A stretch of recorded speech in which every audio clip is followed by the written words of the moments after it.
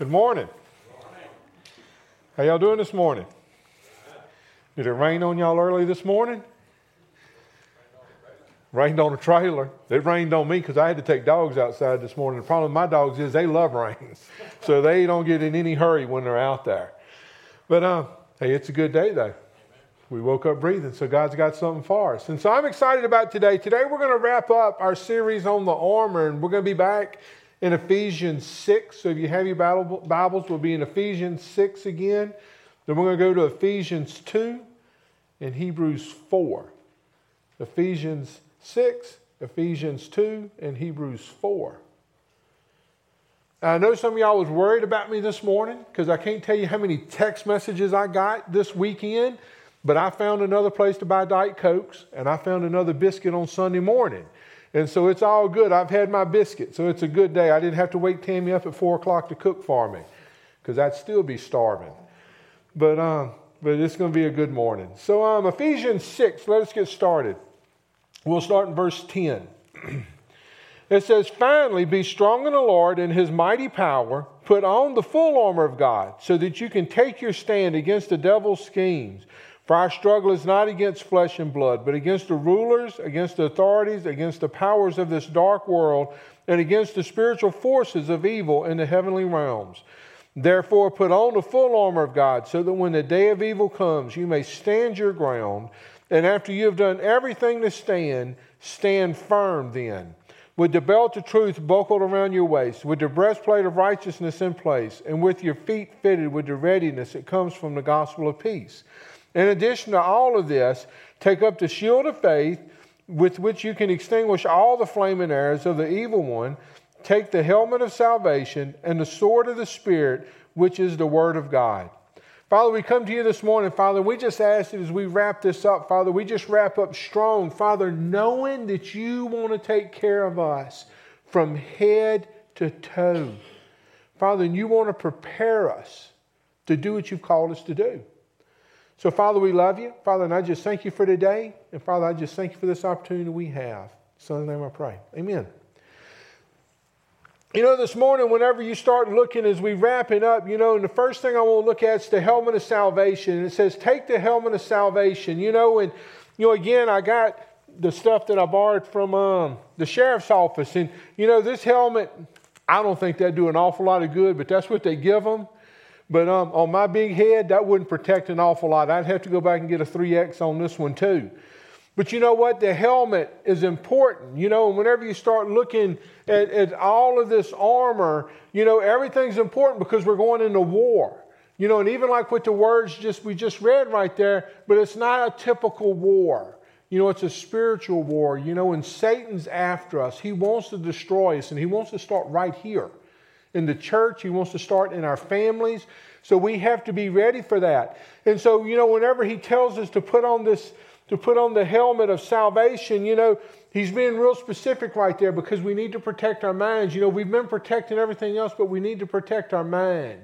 Whenever the Apostle Paul was writing this, and when you would look at going into battles with the Roman soldiers and stuff like that, they would protect their heads because whenever they was coming after you, that's where they was going to try to hit first, to try to take you out. And so God right here is saying, look, we need to protect your head. We need to protect your mind. And because, our heart changes, but our mind controls things. And we need to protect our mind so that we can make those changes. Because, there's a difference whenever you start looking at it in repentance. Repentance is more than just regretting that we've sinned or that we got caught. It's more than self-pity. It is when we change our mind about our sin and desire a change of life. So we need to start in our mind, and we need to desire that change, because every day we ought to be trying to grow closer to God. Every day we ought to be striving, because none of us has arrived. And so we need to be working on that every day. And so how do we do that? We need to protect our mind. In 2 Peter 3:18, it says, "But grow in grace and in knowledge of our Lord and Savior Jesus Christ. To Him be the glory both now and forever." And I love how it says, and in knowledge. We need to be growing in knowledge. A lot of us in here is out of school. Tanner's not. But a lot of us are out of school, and we kind of think once we've graduated, hey, that's it. But we have to keep growing every day. And, whenever right here when it says to grow in knowledge, and then in Romans 12 too, it says, do not conform to the pattern of this world, but be transformed by the renewing of your mind. Then you will be able to test and approve what God's will is, his good and pleasing and perfect will. And in that verse again, it goes back. It says, but be transformed by the renewing of your mind. Our mind's important, and that's why God tells us that we're to protect it. Whenever you go back and you really look at the time when this scripture was written and you look at the helmets that the Roman soldiers wore, there was two purposes. One was for protection. The other purpose of that helmet for the Roman soldiers was kind of, I guess it would show where they was at rank-wise and in life and things like that. Their helmets was beautiful. They was, brass or silver, and they was decorated. Some of them would have these big feathers on them and stuff. So whenever you saw the Roman soldiers walking through, or you saw the Roman soldiers riding through your village or your town, you knew that they was important. You knew what rank they held and all that by their helmet. And I believe, whenever you start looking at this, something else that we need to be telling the world is that they ought to, by our mind, by the helmet that we have protecting our mind, we ought to be telling our beautiful story. Because if you're in here today, if you're a believer, you have a story. If you've prayed and if you've accepted Christ, you have a story. All of our stories are different. And that's what makes us unique. But that's also what helps us take the word to the world. It's because people ought to be able to tell who we are, and they ought to be able to see what we are, and they ought to be able to see what we believe by how we carry ourselves. And that can be scary at times, can't it? Can't it be scary sometimes how we act and react in situations? Sometimes, some of the people that we hang around, are people really going to see God in us? But whenever you start looking at this helmet, what if we looked at that helmet like that? One is to protect our mind, because he tells us that we ought to be renewing our mind and we ought to be growing in knowledge. But then what if we look at our helmet as that we're taking salvation to everybody else too? Because what's he tell us? He says to go, to make disciples, and to teach, and to baptize. Wednesday, I think it was Wednesday, I had an opportunity, and I love a lot of things in life. But I love to be able to sit knee to knee with somebody and share the gospel. And last Sunday morning, we had the opportunity in the 10:30 service, we baptized a husband and a wife. We baptized Murphy and Cheryl Woodruff. Well, she contacted me. She said, hey, my 13-year-old daughter wants to talk to you more about salvation and stuff. Well, I was all in. Let's go 1 o'clock in the morning. It don't matter, because it's important to me at that point when I know somebody wants to talk about salvation. So Wednesday afternoon, we got together in my office, and we were sitting there, and I ask a lot of questions because I never want to mislead, or I don't want for a child or a young teenager to misunderstand something. So I'll ask 1,000 questions. I'll ask them if they know what sin is, and then I'll really dig deep to make sure they really understand what sin is, and to understand what salvation is, and understand baptism. And as we talked, it was just a really, she's 13 years old, and it was just a really sweet time to hear her answers and stuff like that. But then when we come over here, and she was nervous about baptism, she was nervous about walking in front of people, and we got in here, and the baptistry was empty, and I walked her down into the empty baptistry, and I said, look, this is where we're going to be, and the lights are going to be on, so you really can't see out there real good, and all this. And I said, so when you want to do it? She said, now, let's do it. Let's do it Sunday morning. Let's do it at 10:30. Let's get this over with. And that's how we ought to get excited like that, because she was excited. At that point, she sold into the whole concept of all of it. And so when we start looking at this, and we ought to get excited whenever we're doing it, but what do? We're a people, we multitask. We can be on our phone, and we can be talking on another phone, and staring at a computer screen, all at the same time. And I'll tell you, I'm a pretty good multitasker. I can do lots of things at one time. But the reality is, you can't truly multitask. One thing is going to rise to importance, and everything else is going to be under it. Sure, you're doing lots of things at one time, but only one's going to be the most important of what you're doing right then, whether you realize it or not. And I believe in life, we do that. I believe in life that a lot of times we'll do that with our Christian walk. We'll do what we want to do here, whether it's work or hobbies or family. None of those things are bad, but we'll do those things, and we'll do small doses of those things, and we'll do a small dose of Jesus over here, and we think that when we combine those two that we're living right, we're doing the right things. But what happens is one of these is going to win out. One of them is going to be a little bit stronger than the other. And so what's winning in our life? You know, if we calling it multitasking, are we doing just these small doses so that we feel good about ourselves? Or are we really giving God what He's telling us that we ought to be giving Him? Because what's He tell us? To love Him with all our heart, all our soul, all our strength, all our mind. And that verse is real clear in Luke 10. He tells us, I want you to love me with everything you got. And how do we do that? Every day we're renewing our mind. Every day we're trying to grow in knowledge. So we need to be protecting what's right here. So that as we change here, then our heart grows fonder and our heart grows closer and we get more excited about it. So then we can put on this full armor and we can do what He's called us to do. But what happens?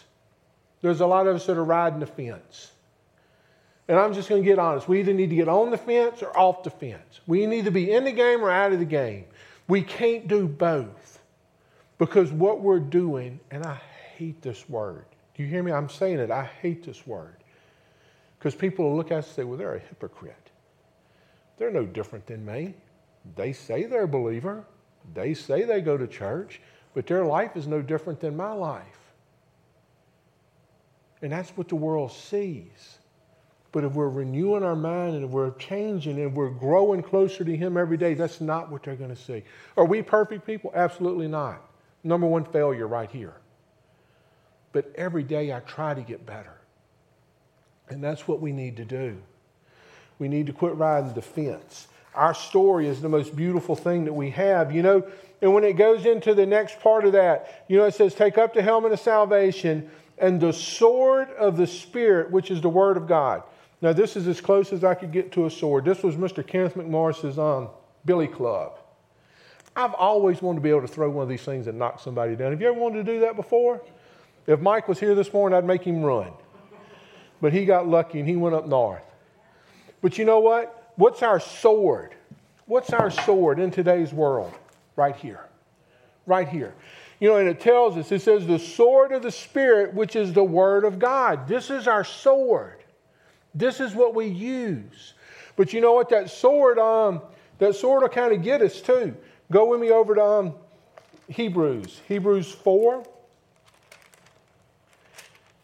We're going to read in verse 12. Hebrews 4, verse 12. It says, For the word of God is alive and active. I love that. Hear that again. The Word of God is alive and active. Sharper than any double-edged sword. It penetrates even to the dividing of the soul and the spirit, joints and marrow. It judges the thoughts and attitudes of the heart. Nothing in all of creation is hidden from God's sight. Everything is uncovered and laid bare before the eyes of Him. To Him we must give account. You know, do you hear that? You know, so not only is this sword right here to protect us, but it's also to dissect us. Think about that. You know, whenever you really start looking, you know, in 2 Timothy, you don't have to turn here. I'm going to read 2 or 3 real quick. 2 Timothy 3:16, it says, all Scripture is God-breathed and useful for teaching, rebuking, correcting, and training in righteousness. In Matthew 4:4, it says, Jesus answered, it is written that man shall not live on bread alone, but on every word that comes from the mouth of God. And in Psalms 119:9, it says, how can a young person stay on the path of purity? By living according to your word. So whenever you start looking, you know, this book right here, all of these other things that He's given us in the armor is defensive things, offensive. This is our offensive move on the world. This is our offensive move on Satan.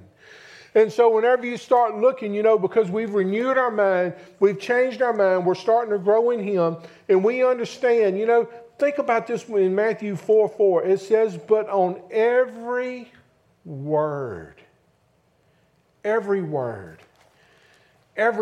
here. There's some of these words in here that I don't like. There's some of these words in here that'll tear me up. But he tells us that this is what we're to hang on. Have you ever listened to those conversations? Or sometimes there's a song where you feel like you're literally on the edge of your seat. You get so caught up in the moment. Do we do that with God's Word? Because He's telling us this is what we're to live on. This is what we're to strive on. This is what we're to do. You know, and then whenever you start looking at it, but it's going to change us. I was reading and I thought this was interesting.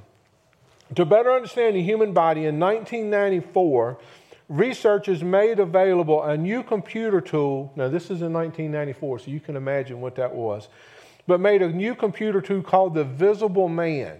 The Visible Man consisted of 2,000 computer images. To produce the images, scientists at the University of Colorado Health and Sciences Center took a man's body that had been willed to science and took CAT scans, X-rays, and MRIs of it. Then they embedded the whole body with a gelatin and they froze it. Then they sliced it crosswise, 1 millimeter thick slices. Can you imagine? I can't even how thick 1 millimeter is. Over 1,800 slices.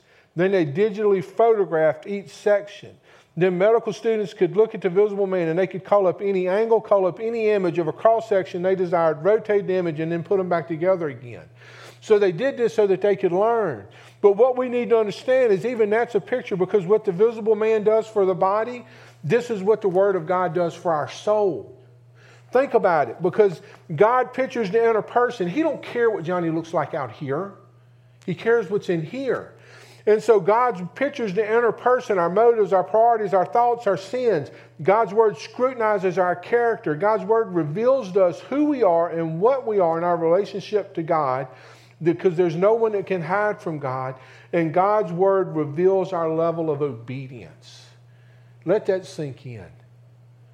So this sword that He gives us to protect ourselves, this sword that He gives us to defend ourselves, is also the same sword that will dissect us and let Him understand just how obedient we are to Him.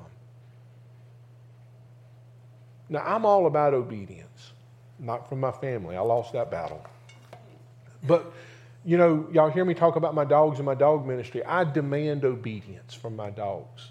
And that's what, when I go do presentations, that's what people see. And their level of obedience is the level that I use them in presentations. Well, our level of obedience to God is the level that He's going to use us in life. Because when we're sold out and we're not walking that fence and we're not just taking a small dose of Him and a small dose of the world, but when we've given Him everything, when we've given Him all of our heart, all of our soul, all of our strength, all of our mind, and we have that level of obedience that's up here, then He's going to change the world. Because that helmet that we have of salvation, that helmet that we have, that's that beautiful story that we have, it's going to be in us and we can't contain it. We're going to be wanting to tell everybody about Him. So when you start looking at how we clothe ourselves every morning, when we start putting on that armor, we start putting on that belt of truth. We start putting on that breastplate of righteousness. We start putting on the boots, of peace. And we take up our shield to fight off those arrows of temptation. We put on our helmet, and then we take our sword, His Word, then we're ready for battle. And He tells us, I will never leave you. I will never forsake you. I'm going to be there with you. And we'll say things to people that we didn't even know that we had in us, because He's going to use us. But we have to be willing. As much as we want to fall in love with this, and as much as we want this word to sound pretty and make us feel good, we have to be willing to be dissected by it also. There's times that I start reading this and I just get mad. And I say, surely, God, you don't mean that about me. Surely you don't mean that about me. Surely I don't need to throw this out of my life. But if I want to love Him with everything, then I have to love Him with everything. Father, we come to you this morning, Lord, just to say that we love you. Father, and I thank you for today. Father, I thank you for your word. Father, I thank you for how clear it is, Father, on what we should do and how we should live. Father, you tell us how you want to clothe us. Father, you want to protect every part of our body, every part of our soul, every part of our mind.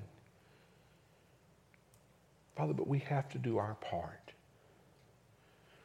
Father, and there might be somebody in here this morning, Father, that's never asked you to become their Lord and Savior. Father, they've never asked you to forgive them of their sins. Father, they need to take that step today. Father, there might be somebody sitting in here this morning, Father, that's never followed through and been obedient in baptism. Father, they need to make Live Oak their home.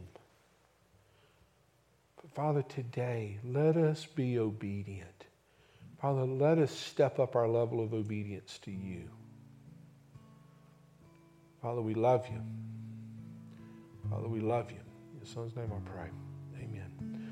I'm asking you to stand with me, and I'll be down here. And if you need prayer, if you need to do something that God's calling you,